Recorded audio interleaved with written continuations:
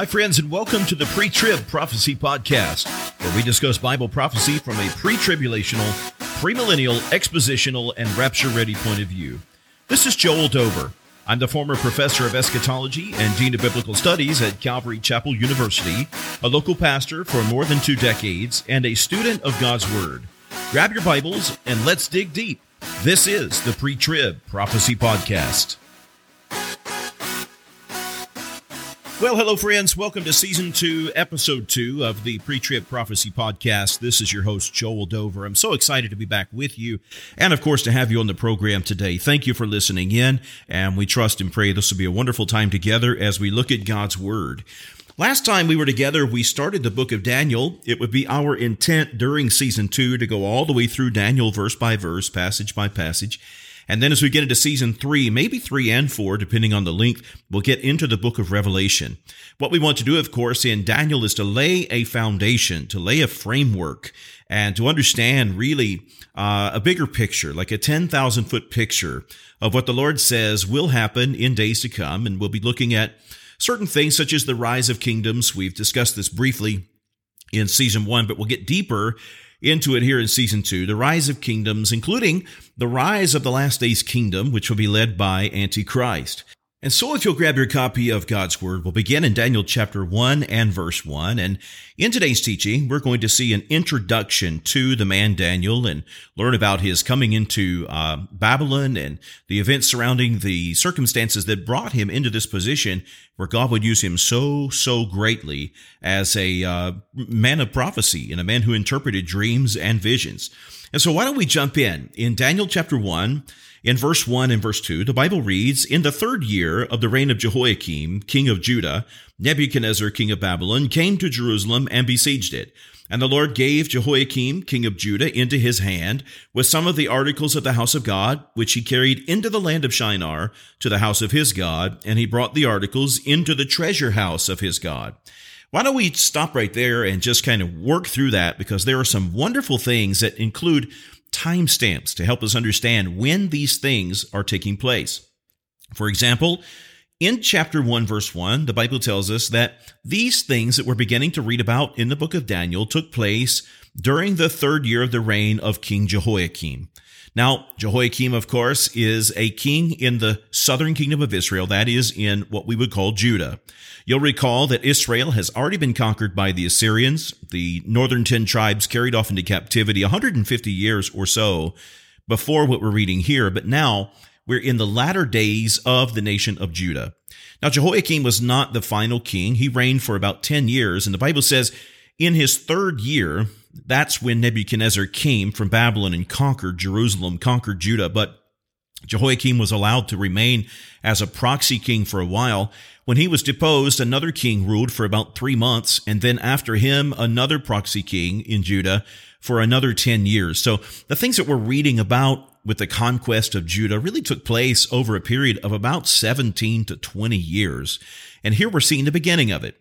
We find that Nebuchadnezzar is the king of Babylon. He's the conqueror, and he comes in, of course, and ransacks, or at least conquers at first, and then later, after a series of rebellions, ransacks Jerusalem, the city itself, and eventually the temple. The Bible says he is from Babylon. You may be familiar with that name. It's a very common place in the Bible. It's mentioned often from the beginning of the Bible all the way to the end. For example, you may remember in the book of Genesis, the rise of the first world dictator by the name of Nimrod, who acted in disobedience to the Lord at a place called Babel, built a walled settlement there, built a tower to reach into the heavens. And of course, this is the place where the Lord confused the languages of the world and then scattered them into other places, accomplishing his will that the earth may be populated. By the time we get to the days of Daniel, of course, Babylon is at the height of its prominence. It is the world power. Daniel chapter 4 says the city was exceedingly great. And of course, at the end of the book, if you fast forward to Revelation, we still see Babylon being mentioned, but in a spiritual way. When we take the qualities of literal Babylon, qualities of rebelliousness and idolatry, of wickedness, these kind of things, these are applied spiritually. It's disobedience, it's opposition to the Lord, it's confusion. These things are applied spiritually to the last days kingdom, the kingdom of Antichrist. We'll get there in season 3. Well, it's interesting. The Bible says here in Daniel chapter 1 that the Lord gave Jerusalem into his hand. That is, into Nebuchadnezzar's hand, the king of Babylon. I want to just reference you back to 1 Kings chapter 9. And this is the account in the scripture of the dedication of Solomon's temple. Just a beautiful passage where, as Solomon is dedicating the temple to the Lord, God speaks to him and basically tells him, if I can paraphrase, as long as you're faithful to me and don't chase after other gods, you will always have the temple. There'll always be a ruler on the throne. Israel will last forever and ever. But now, as we see in Daniel chapter 1, God has allowed Judah to be conquered. Following in the footsteps of Israel, we come to the conclusion through the scripture, reading Chronicles and Kings and these books, and of course, understanding the history of the people, that they have drifted. And there has been rampant idolatry, and they have worshiped on the high places. You know, in Judah, there were seasons of revival, but just as many seasons of rebellion. There are times when we find the temple in Jerusalem in great disrepair, being used as, storage units, even occasions where the temple in Jerusalem, God's house, was being used for the worship of pagan idols, including and up to pagan prostitution there in the place. So just a tremendous idolatry in the nation, and God does exactly what he says he will do. He sends Nebuchadnezzar, a foreign invader, to come and to destroy that place, to conquer, and eventually to destroy the house of the Lord. So God, listen, it was an act of God. God gave Jerusalem into the hand of Nebuchadnezzar. Friends, one thing that we learn in the Bible is that there are occasions where the Lord uses his enemies to chastise his people. But we know that his intent always, his ultimate goal, is repentance, obedience, and fidelity. The Bible says that when Nebuchadnezzar came in, he did something very interesting. He carried away some of the artifacts, some of the articles of the house of God, verse 2, into the land of Shinar. Shinar is just another name for Babylon.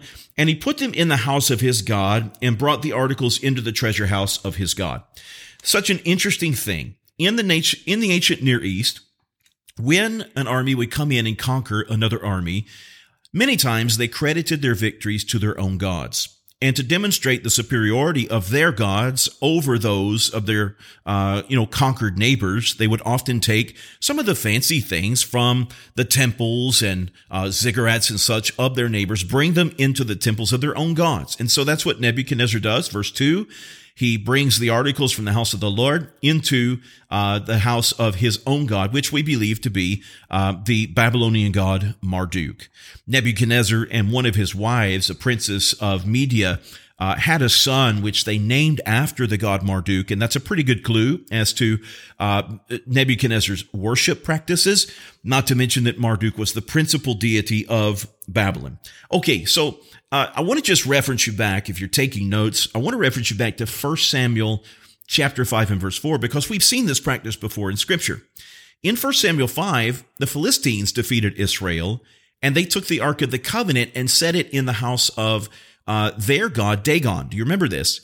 And then you'll remember the story. The next morning, they come in, and Dagon has fallen down before the Ark, like in a kneeling posture.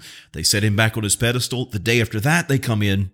He's fallen again, but this time both his head and the palms of both hands are broken off, so it's just his torso there. And this starts this whole thing with plagues that break out among the Philistines, and eventually, of course, they put the Ark of the Covenant on a cart pulled by 2 cows, and they send that thing back in with a peace offering of golden rats and golden tumors. They send that back into Israel, where it is recaptured by the people. Now, here we are in Daniel 1. We're seeing the same kind of practice where Nebuchadnezzar brings these articles into the house of his god, certainly Marduk. Okay, why don't we continue in verse 3, and we find in verse 3, and we'll go all the way through verse 7, that it wasn't just the articles from the house of God that were brought back into Babylon.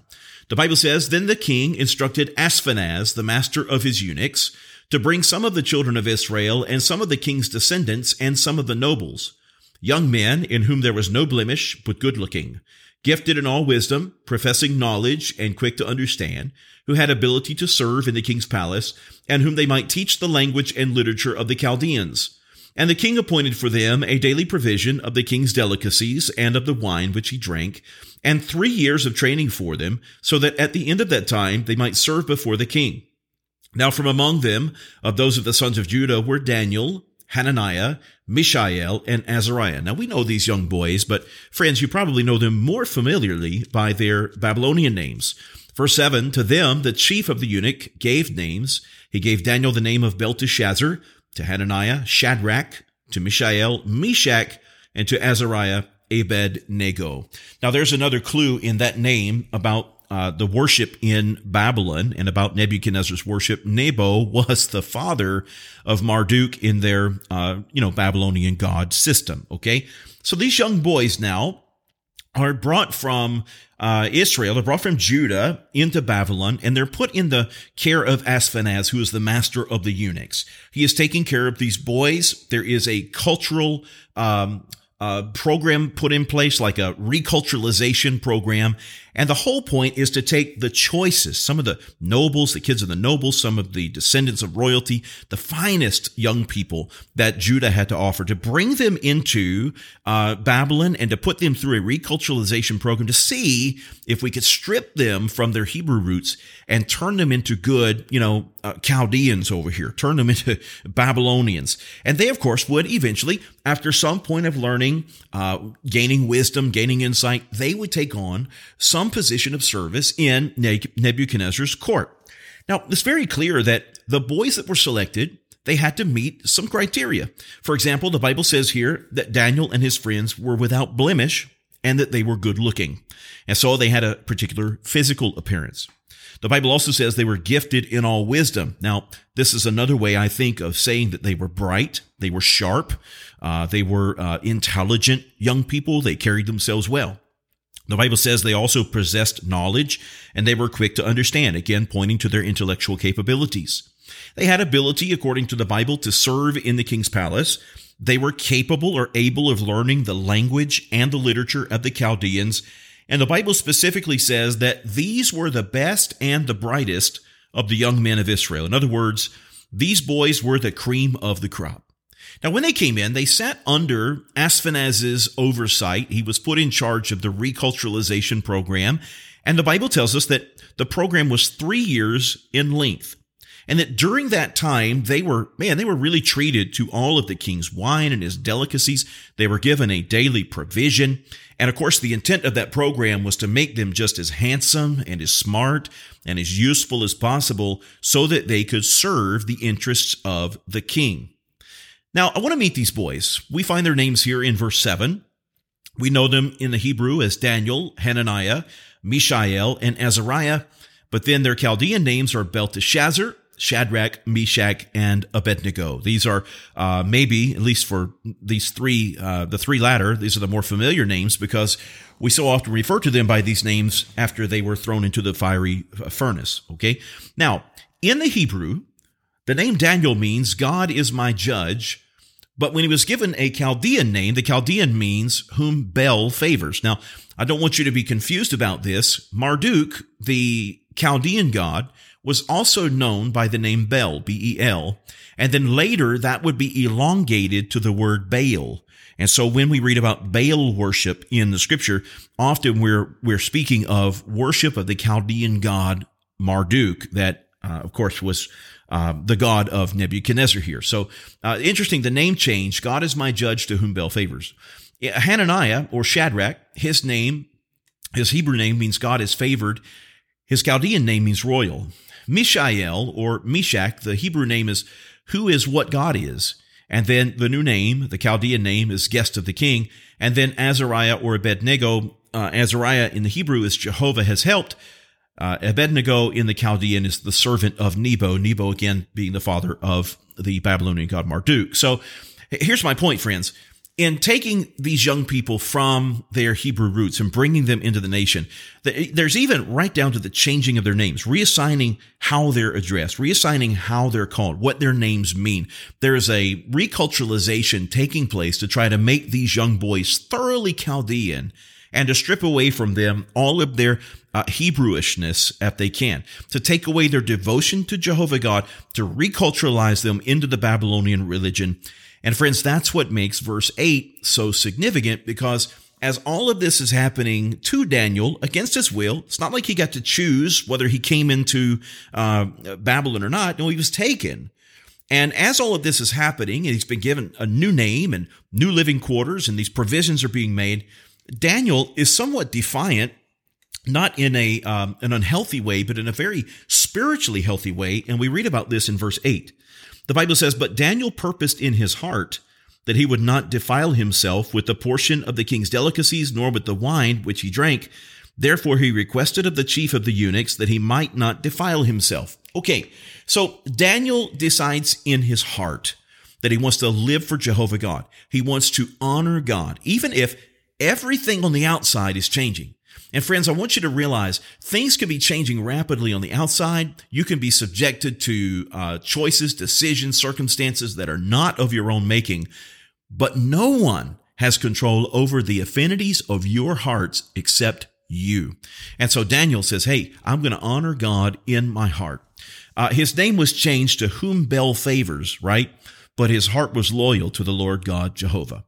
Now, in some way, and we don't really know exactly why, it's not just because this was meat and wine. Certainly, other places in the scripture, we see people who are loyal to Jehovah eating meat and drinking wine. But there's something about this that in Daniel's heart was a conflict. Daniel believed that, look, if I take the luxuries from the king, that I'll be defiled in some way in my relationship with God. And he didn't want to be polluted. He didn't want his walk with Jehovah God to be desecrated or to be soiled. Now, we don't really know what it was. It could be, of course, we could speculate about a lot of these things. Could be that the meat had been sacrificed to a pagan idol. We don't know. Could be that it wasn't just wine that was given, but intoxication was expected. I don't know, excesses. We just don't know. But whatever the motivation, Daniel clearly wants to honor God. And in his own mind, in his own heart, taking the delicacies of the king would be a compromise of his walk with Jehovah God. And so in verse 9 to 16, Daniel proposes an alternative diet. The Bible says, beginning in verse 9, "Now God had brought Daniel into the favor and goodwill of the chief of the eunuchs. And the chief of the eunuchs said to Daniel, I fear my lord the king, who has appointed your food and drink. For why should he see your faces looking worse than the young men who are your age? Then you would endanger my head before the king." So Daniel said to the steward, whom the chief of the eunuchs had set over Daniel, Hananiah, Mishael, and Azariah, "Please test your servants for 10 days, and let them give us vegetables to eat and water to drink. Then let our appearance be examined before you, and the appearance of the young men who eat the portion of the king's delicacies, and as you see fit, so deal with your servants." So he consented with them in this matter, and tested them for 10 days. So Daniel now proposes an alternative diet. And what we see is that God has great favor on Daniel in this situation, and God was at work to make Daniel stand out and his friends stand out. So there's favor with the chief of the eunuchs. Ashpenaz, of course, is concerned that, look, if you don't eat the king's delicacies, if you're not eating the best of the food and the best of the drink of the land, you won't look as good or as healthy as the other boys who maybe, are in the program. So he was really concerned about getting in trouble with the king.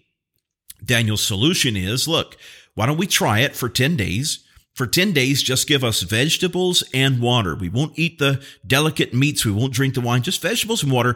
And then you can compare us with the other boys and see, how does our complexion look? How's our stature? How are we faring? And so they did.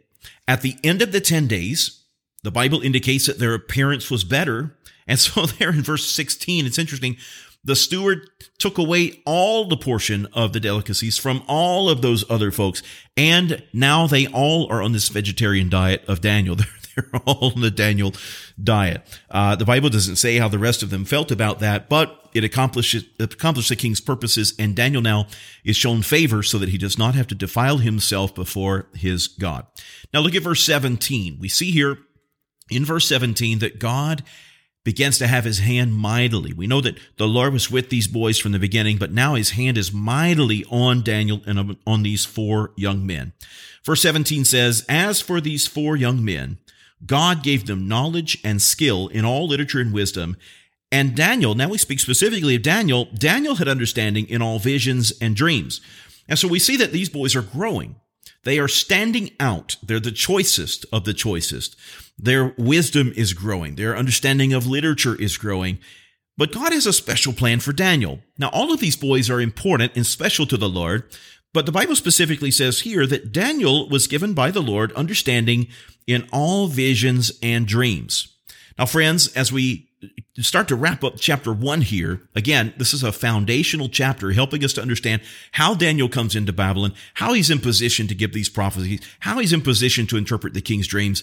And the scripture tells us now in verse 17 that God begins to move. God is moving in his spirit in Daniel so that, listen, Daniel's going to be prepared because of his walk with God to do the will of God here among people who God wants to speak to in this particular way, shape, and form. All right, verse 18, and we'll go through the rest of the chapter here. We find that their 3-year training program comes to a completion. The Bible reads, "Now at the end of the days, when the king had said that they should be brought in, the chief of the eunuchs brought them in before Nebuchadnezzar. Then the king interviewed them, and among them all none was found like Daniel, Hananiah, Mishael, and Azariah. Therefore they served before the king. And in all matters of wisdom and understanding about which the king examined them, he found them 10 times better than all the magicians and astrologers who were in his realm. Thus Daniel continued until the first year of King Cyrus." Let's work through that very quickly. The Bible says that the 3-year reculturalization program has come to an end. So friends, realize that Daniel 1 does what many Bible texts do. It covers a fairly significant amount of time here. I mean, a number of years now have gone by that are all kind of recorded here in an overview glance in chapter 1. And these boys now, at the end of the 3 years, they're presented before the king, and Nebuchadnezzar interviews them one by one. He wants to know, who's he got? What's he got to work with here? The scripture says, of all the ones who had come to Babylon, that none of them stood out like Daniel and his 3 friends. Again, they were the cream of the cream of the crop, all right? And in verse 20, there's a really specific statement here that helps us to understand how much they stood head and shoulders above the rest. The Bible says that they were 10 times better, not just, better than the other boys in the program, but 10 times better than the magicians and the astrologers in his realm. Now, friends, we want to read into this just a bit. It probably is reading in, so let's not get too carried away with this, but this really could be an indication as to what some of their training might have been like. We know that they were studying the wisdom and the literature of the Chaldeans. It seems that now they're being compared with astrologers and magicians from the Chaldean land. And of course, they were widely known for their astrology and for their magic. And so it may very well be that among the things that they studied were things like dream interpretation and astrology and movements of the stars and interpretations of those kind of things. The Bible doesn't specifically say, but this at least seems like a hint. And to give a little deeper probability to that, the original language here in the Bible uses an Egyptian word and an Akkadian word. And the idea of both together seems to say that these guys were trained as interpreters of dreams and perhaps were taught certain religious rituals. All that aside, what I want to point out to you is verse 21. Daniel continued until the first year of King Cyrus. And what I'd really like to say to you is, listen, God is moving in the lives of Daniel and in his friends, and they may have studied things like incantations and rituals and dream interpretations, but listen, what they'd learned from the Chaldeans was a bottom-up approach. They'd learned from the wisdom that their men had written down, how to interpret. It's like if someone goes down to the bookstore and buys a book on dream interpretation, that's a bottom-up approach, and I would discourage you from doing that. I'm not endorsing that at all, friends, but that's a bottom-up approach where someone tries to learn from the wisdom of man and interpret something higher. In Daniel's experience, it's top down. God begins to move in the Spirit in a mighty way on Daniel so that he just exceeds far beyond what these men and boys could learn from the bottom up. So the Hebrew lads now have the wisdom of God who is active in their lives to provide wisdom and understanding. Now, verse 21, the Bible gives us another timestamp, and I want you to see how significant the ministry of Daniel was. Because the Bible says that Daniel continued until the first year of Cyrus. That is, listen, until the first year that Cyrus reigned over Babylon. Now, we know that date. That was October of 539 BC. And we also know when Daniel came over, because if you'll remember, in verse 1 and verse 2, we learned that Daniel was brought into Babylon during the third year of the reign of Jehoiakim, which was in 598 BC. So you subtract these two dates, we're talking about a 59-year period of service between the time when Daniel was exported to Babylon and the beginning of the reign of Cyrus. He served in the beginning of the reign of Cyrus's court. So a tremendously long ministry, and God used Daniel in a mighty, tremendous way in Babylon. Okay, that brings us to the end of the chapter. That's as far as we're going to go. Next week, we'll get into chapter 2. Again, all that we've done this week is to begin to lay some groundwork. Now we understand how Daniel came to be in Babylon, why he's in the presence of Nebuchadnezzar, how he's going to get there to begin interpreting dreams, how God is moving in him to raise him up already as a young man, cream of the crop over all the other young boys, and specifically to give him wisdom, knowledge, and insight of the Holy Spirit that, frankly, is far greater than what anyone could ever teach. Friends, there's a difference between learning and what's imparted spiritually from the Lord. Daniel is going to be operating in the Spirit of God, top down, God moving upon him to accomplish his divine purposes and to speak forth his divine word. And until next time, I hope that this will be a tremendous encouragement to you. Look forward to this study. It's going to be a great study as we go verse by verse. And of course, we'll get deeper into some of the prophetic things. But I want to ask you, is there someone in your life that you can share the podcast with? Maybe there's a pastor in your life or an associate pastor at your church who would enjoy listening to the Pre-Trib Prophecy Podcast. Perhaps a Sunday school teacher or a small group leader, maybe a family member or a coworker. I wonder if you'd help us to get the word out. Maybe you'd share it on your social media pages or tell someone about the broadcast and encourage them to come and take a listen and see if they would be blessed by this kind of teaching. As always, I'd like to encourage you to go ahead and subscribe to the podcast. That way, every time we put new content out, you can be updated, and your device, maybe you can set it up so it'll automatically download to your device, and there'll be no waiting for you. We're so excited to have you on the program. Thank you again for listening, and we pray that the Lord will bless you richly this week. We'll see you again next Wednesday as we look at Daniel chapter 2 and continue Season 2 of the Pre-Trib Prophecy Podcast. God bless you.